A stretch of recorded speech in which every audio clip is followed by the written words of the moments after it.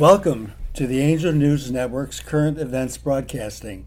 Our brief interview programs are designed to obtain the perspectives of the higher realms on the current events taking place in our country and our world. I am Joel Anastasi. In each program, I will be interviewing a member of the higher realms, channeled by Philip Elton Collins. Philip and I are co-founders of the Angel News Network. Good morning, Philip. Hello, everyone. Give me one moment to go into trance, and I will be connected with Ascended Master St Germain. Good morning, St Germain. Thank you for joining us today. Good day, everyone.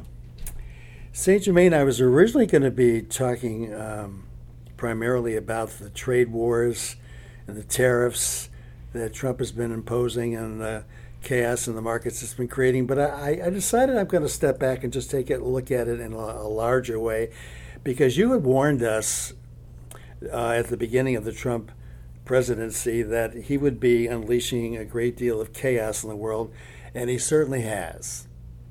We've been seeing it on a lot of fronts, both economically and politically, and in terms of our efforts to in the conflict we've been creating with not only our adversaries but our friends. So I wanted to talk a little bit about that, and I thought we would start out with the economic chaos that he is creating with tariffs and so on. I know that we try to create fairness, and Trump has been justifying what he's been doing with tariffs because of the inequality and the unfairness of working with China. What is your perspective on what Trump is doing with these tariffs and so on? Let's step back and gain a perspective of the meaning and value or purpose of chaos. Okay. What is the purpose of chaos? Well, certainly it says change, and it causes us to rethink it, to relook at situations and rethink. It is a key ingredient in creation within the third dimension. Okay. So you have an individual who creates chaos, unconscious of this reality. But for those who are conscious of what chaos can create and how it can affect change, it is essential and important to realize the purpose of chaos in affecting change and a key ingredient in creation. So as we take each one of these three-dimensional activities and events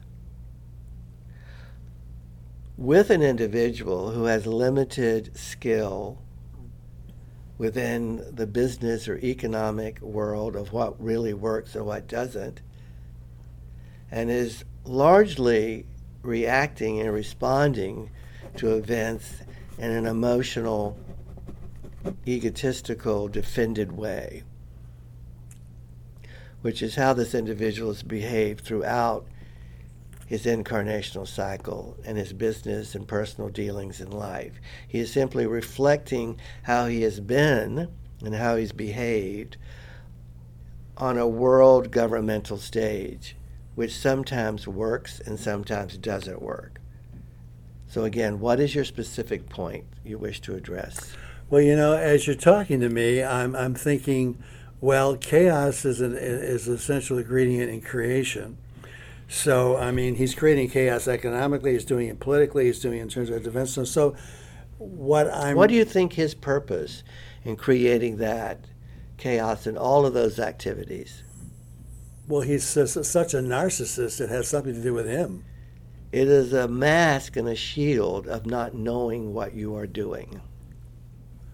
And pretending he does. If you keep water muddy enough, you cannot see what's going on at the bottom of the stream. Or in this case, within the individual's relationship with themselves. Do you understand? Yeah, well, part of the muddying is also, it's just astonishing how he continues to do what he wants to do with almost impunity. The issue of emoluments and how he has been profiting his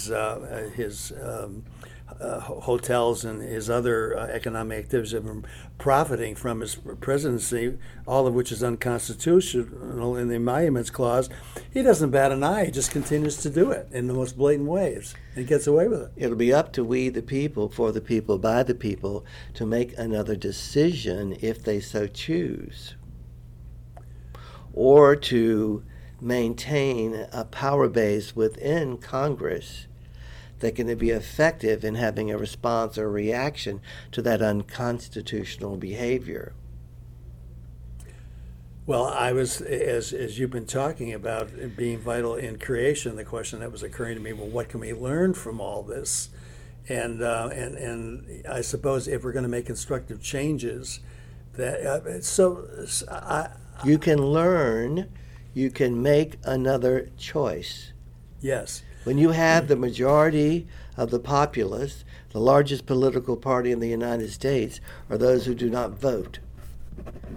And as we've discussed many times, democracy is not a spectator sport.